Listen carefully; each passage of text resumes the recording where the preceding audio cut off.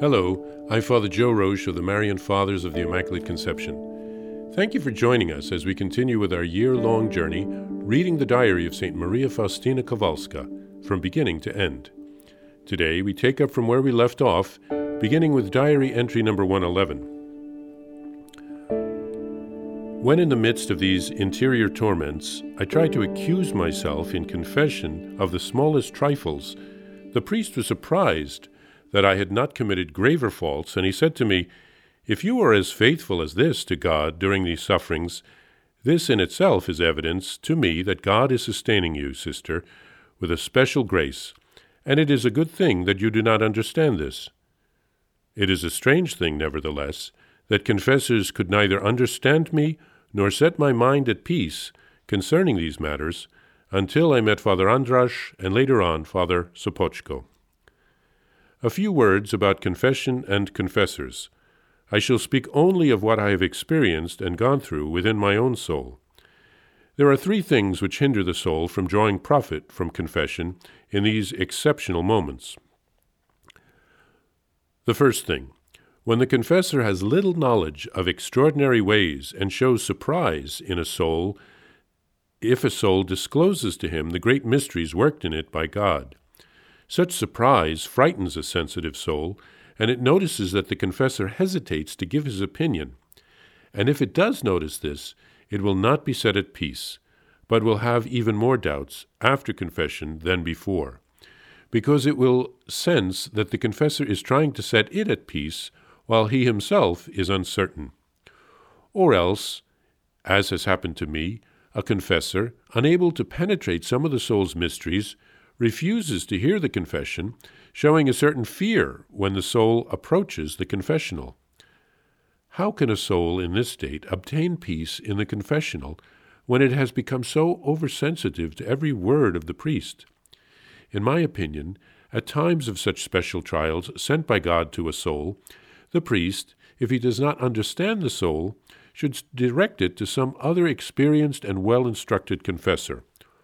Or else he himself should seek light in order to give the soul what it needs, instead of downrightly denying it confession. For in this way he is exposing the soul to a great danger, and more than one soul may well leave the road along which God wanted it to journey. This is a matter of great importance, for I have experienced it myself. I myself began to waver, despite special gifts from God, and even though God himself reassured me, I have nevertheless always wanted to have the Church's seal as well. The second thing, the confessor does not allow the soul to express itself frankly and shows impatience. The soul then falls silent and does not say everything it has to say, and by this profits nothing. It profits even less when the confessor, without really knowing the soul, proceeds to put it to the test. Instead of helping the soul, he does it harm. The soul is aware that the confessor does not know it, because he did not allow it to lay itself open fully as regards both its graces and its misery. And so the test is ill-adapted. I have been submitted to some tests at which I have had to laugh. I will express this better thus. The confessor is the doctor of the soul. But how can a doctor prescribe a suitable remedy if he does not know the nature of the sickness? Never will he be able to do so, for either the remedy will not produce the desired effect, or else it will be too strong and will aggravate the illness, and sometimes, God forbid, even bring about death. I am speaking from my own experience, because in certain instances it was the Lord himself who directly sustained me. The third thing, it also happens sometimes that the confessor makes light of little things. There is nothing little in the spiritual life. Sometimes a seemingly insignificant thing will disclose a matter of great consequence, and will be for the confessor a beam of light, which helps him to get to know the soul. Many spiritual undertones are concealed in little things. A magnificent building will never rise if we reject the insignificant bricks. God demands great purity of certain souls, and so he gives them a deeper knowledge of their own misery. Illuminated by light from on high, the soul can better know what pleases God and what does not. Sin depends on the degree of knowledge and light that exists within the soul. The same is true of imperfections. Although the soul knows that it is only sin in the strict sense of the term, which pertains to the sacrament of penance, yet these petty things are of great importance to a soul which is tending to sanctity, and the confessor must not treat them lightly. The patience and kindness of the confessor open the way to the innermost secrets of the soul. The soul, unconsciously as it were, reveals its abysmal depth and feels stronger and more resistant. It fights with greater courage and tries to do things better because it knows it must give an account of them. In this section, St. Faustina speaks about her experience of the sacrament of confession with different confessors. As a victim soul and as a mystic, she received many special graces from God, all of which needed to be discerned.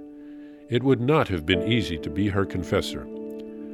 I remember reading about the confessor St. Catherine Labouré when she was having the miraculous medal apparitions. Her confessor was very cautious, not wanting to be fooled by some of the miraculous things that were happening in her heart. But he was so cautious that eventually Our Lady had to send a message to him through St. Catherine so that God's will would eventually be done. What St. Faustina writes in this section is very helpful for priests who hear confessions.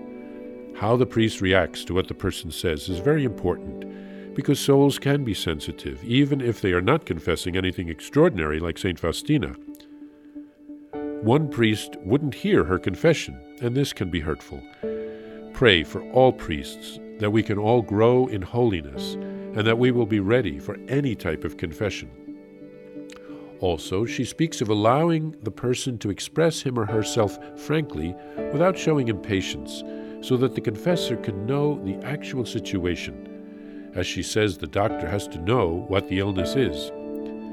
The last advice is to not make light of little things. Often people coming to confession, as she says, know that certain small things are not sins, strictly speaking, but as the person seeks to grow in the spiritual life, it helps sometimes to mention these little things that he or she is trying to avoid. Now, if it's a person who suffers from scruples, mentioning every little thing is probably not helpful.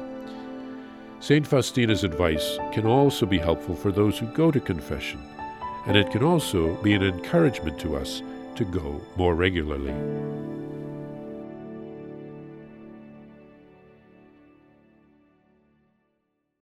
Please follow or subscribe to this podcast to receive the latest episodes and updates. If you have enjoyed this podcast, I invite you to leave a review. Reviews greatly improve our podcast ranking and will help other people throughout the world find St. Faustina's Diary in a Year. Remember, Jesus promised St. Faustina in Diary number 1075, souls who spread the honor of divine mercy are protected by God like an infant by a gentle mother. Please help us spread the message of divine mercy. Thank you, and God bless you. Visit shopmercy.org to order your copy of Divine Mercy in My Soul, the Diary of St. Maria Faustina Kowalska. It's available in print in English, Spanish, and Polish, and in English as an e-book, available now on shopmercy.org. Are you enjoying this podcast? I invite you to listen to more shows brought to you by the Marian Fathers of the Immaculate Conception. Join us daily for enriching spiritual content, which will help you on your journey with Jesus Christ. Simply visit DivineMercyPlus.org for a complete list of our shows. That's DivineMercyPlus.org.